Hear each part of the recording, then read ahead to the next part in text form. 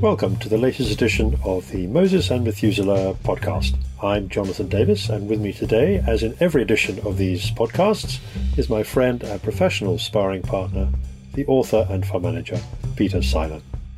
In this series of 10 podcasts, we will be discussing a number of the big themes that are currently preoccupying the financial markets, in which we have both been professionally involved for the best part of 4 decades.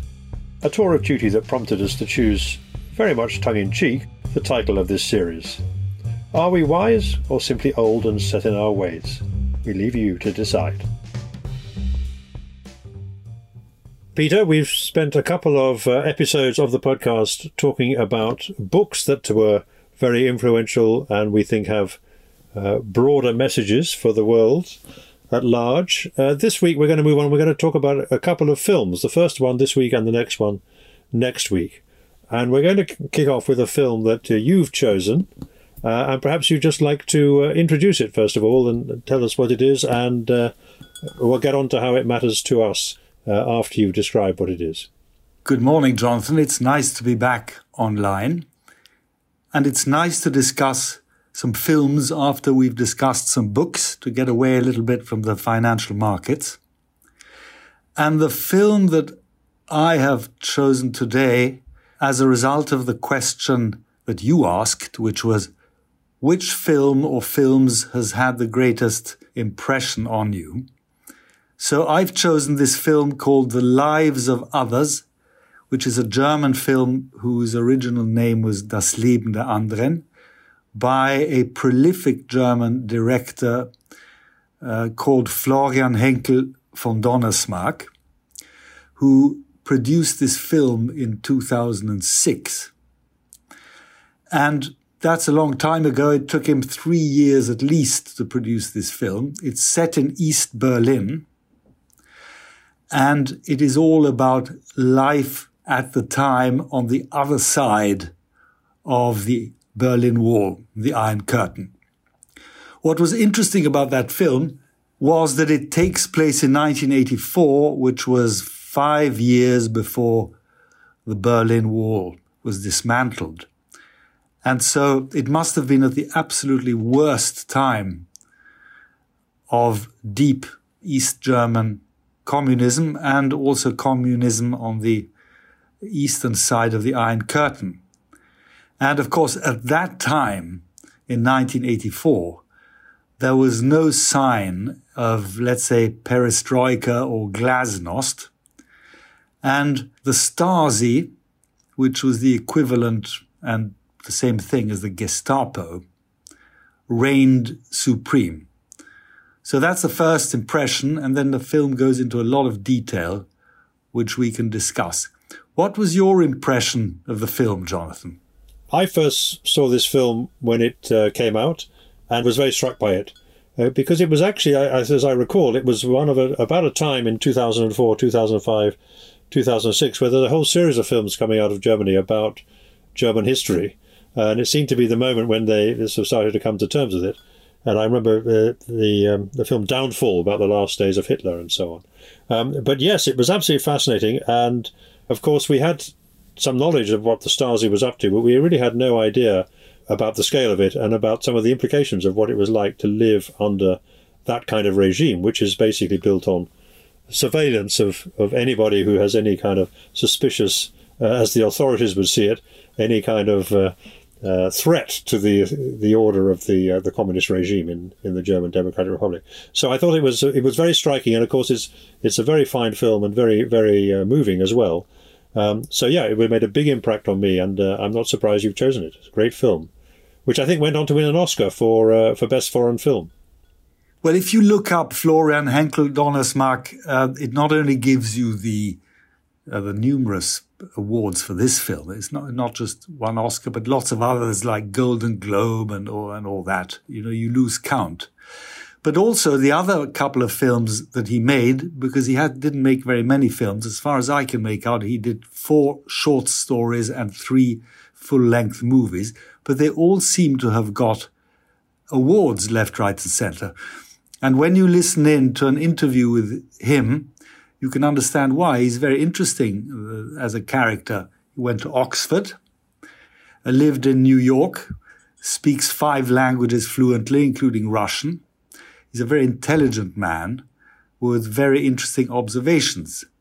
And so I'm not surprised that he produced a film where he was particularly keen that all the details that you see on the screen are all details as they were at the time, which is why it took him so long to make. He had to make sure that every single square inch of the screen contained original material. And I'm not just talking about the drab architecture. Incidentally, Jonathan, a couple of weeks ago, we discussed the drabness of that sort of architecture compared with the architecture in Kenneth Clarke's Civilization book, which impressed us so much and which we discussed. But how this drab architecture and depressing these buildings were all part of this terror regime. I mean, for me, a terror regime is a regime which terrorizes its citizens. And terrorization means to scare the citizens. And so in that sense, having drab architecture plays its part. And the Trabant cars and all these things, that was all original stuff. The fact that you had something like 200,000 whistleblowers who spied on each other, which meant that you never knew when you were safe or when you were in danger, including in your own home, sitting at your own table with your own family members. That to me is proper terrorism. There's an obvious link back to, George Orwell and 1984 and Big Brother and everything. And that was indeed part of the Stasi's technique, of course, as you say. It was to spy on people. And not only that, I think create an atmosphere in which you therefore everybody was suspicious of everybody else. And they were afraid that they were being spied on by everybody. And of course, they did not know the extent of it, I don't think, at the time. And I thought that was one of the interesting things about the film you mentioned about the director, was that I think he was 16 at the time of the Berlin Wall came down. And his parents lived in East Germany, or had lived in East Germany originally, maybe, I think. And that therefore, in a way, this is his sort of coming to terms with what it actually was like in that, thinking back on his family's past, and what it must have been like to live through that experience before the Berlin Wall came down. And his family were big landowners in East Germany and beyond, but on the other side of the curtain. And of course, they, like so many others, were completely expropriated.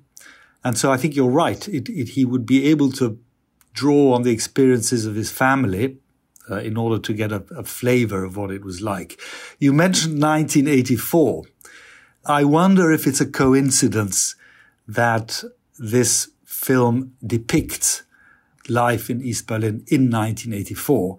And I wonder whether it's a coincidence with George Orwell's 1984. That's an interesting question. I don't know the answer to that. It might be a sort of subtle answer to that question. We will need to discuss in a minute how much has actually changed today. You mentioned surveillance, and surveillance was writ large at the time. If you remember, towards the end of the film, when the wall had already come down, and when the archives were open to the public, and where any member of the public could go in and ask for the archives relating to himself, and where he could go through the files and he could see exactly who had ratted on him, who had spied on him, because of course with the meticulous German efficiency, they kept all these files and then they opened it to the public. And I remember that caused a lot of anxiety. And if you like, it caused a lot of friction within the population and again within families, because these families found out that the loyal and trusted, cousin or brother or whatever it is, was in fact a Stasi spy. And so it strikes one how the extent of the terrorism that this regime was able to inflict upon its citizens. I guess we should perhaps just briefly describe what the plot of the film is. It's about a writer who discovers in the course of his film at some point that his girlfriend is in fact an informant for the Stasi, or has been forced to become an informant of the Stasi. That's a sort of slightly ambiguous feature of the film, and it's really a story of how the Stasi employee who is being paid and employed to survey him, if you like, to keep him under surveillance, how he actually reacts to that unfolding surveillance. I mean, was that a fair summary of the plot as far as you're concerned? Yes, and then there's if you like, the trigger was when one of the main characters, the author, the boyfriend of that poor troubled girlfriend who kills herself in the end, how he manages to get an article out to the West, to the editor of the Spiegel, in which he writes that apart from Hungary, East Germany, the GDR, was the country with the highest number of suicide rates. And he was able to smuggle that article out, and it was published the following month and caused furore. And of course, the East German authorities didn't know who wrote it. And I don't think that they ever discovered it in the end. So it was a heroic thing to do, very risky, but of course, with lots of terrible, tragic personal circumstances. That's the main, if you like, story of the plot. But what was a very interesting side story was how the main interrogator, the man who sat upstairs with his earphones on and listened in to the conversation between the author and his girlfriend, how he, bit by bit, week by week, finally succumbed to his guilt and turned the corner, if you like, and went onto the other side at his own risk and peril, and in the end actually saved our hero, the author. He saved him from prison, torture, and all the other things that they did. So that, of course, at a price, and the price was the suicide of his beloved girlfriend, who was, if you like, tortured herself by her guilty conscience. And I found, Jonathan, that every time I watch that film, I've seen it 3 or 4 times, there is some new little detail which impressed me so much and which made me realize what a terrible life those poor people must have suffered at the time. Absolutely.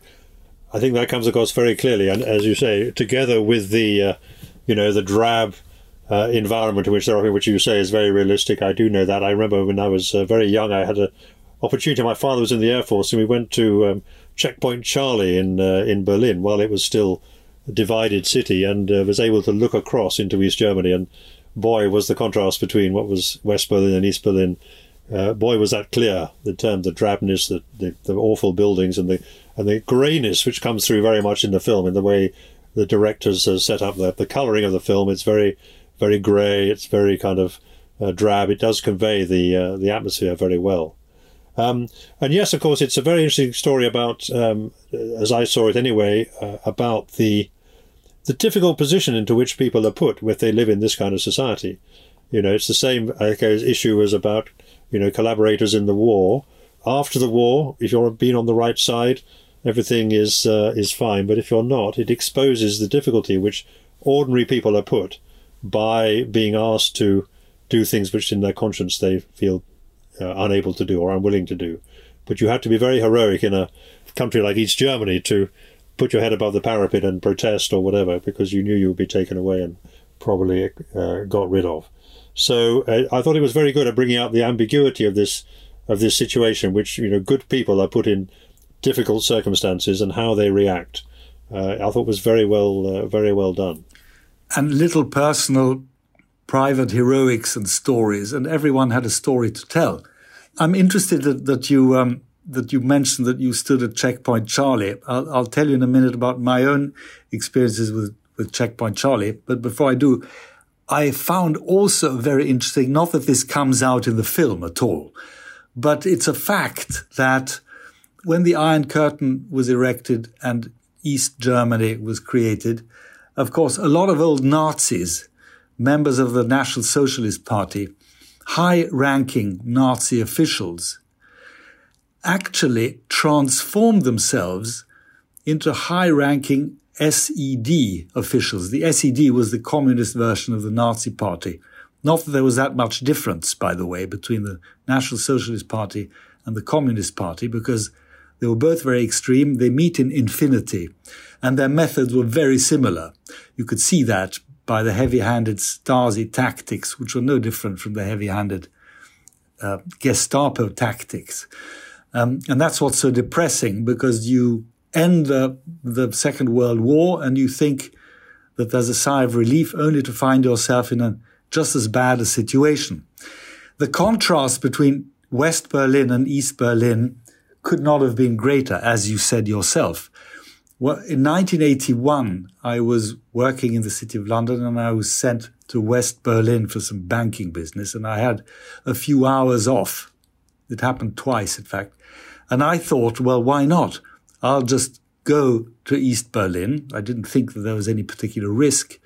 So I went to Checkpoint Charlie and I walked across the border. Walking across the border was a lot more difficult than it sounds, because you had to hand in your passport to a man in a uniform who sat in a little hut, and you had no idea whether you were ever going to get that passport back. So there was a certain degree of risk, which I wasn't too aware of. Got my passport back, went through and found myself in East Berlin. Having seen all the films, John le Carré and all that, Funeral in Berlin and The Spy Who Came In From the Cold. And it was exactly like that, except it was much worse.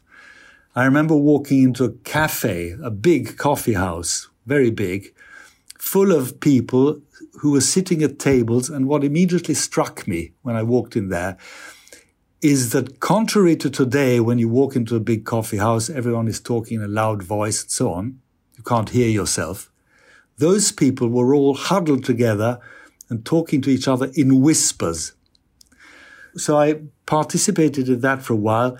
Then I went out again, and then I found a taxi rank. And I somehow was able to have a very old taxi driver. And I got into the car and I told him, look, I've got half an hour. Can you just drive me around and then come back here? So he drove me around, and everywhere there were banners saying, long live our eternal friendship with the Soviet Union. And it went from drab to drabber. And this taxi driver at the beginning was very reluctant to talk. But as time went on, I somehow managed to loosen his tongue. And in the end, in what I think was a great risk to himself, he lashed out in the most horrendous way against the East Communist regime, what bastards and pigs they all were. And I have to say, I did admire the man for his courage, even if it was a little bit reckless on his part. Then went to a concert. It was a small concert somewhere in a concert hall. And then that ended my evening, and I walked back across Checkpoint Charlie into West Berlin. But I'll never forget that. The sheer despondency, the depression of those people was very influential on me. I'm sure, and it's in a way one wishes that everybody would have a chance to see what that was like and compare that with what people thought at the time. I don't think many people thought much of the East German state at that point, but I think many of us realised again quite how awful it was, and if we could somehow convey that to people, I think that's one of the things that this film did very well, successfully. And I thought one of the other interesting things about it was the fact that the actor who played the Stasi official, the one who turns out to, in the end, save the writer from his otherwise what would have been a fairly grim fate, was himself had some experience of the Stasi in his own life. He was married to a woman who he believed, and the records suggested, had actually been a Stasi informer. So he had that in his own household, if you like.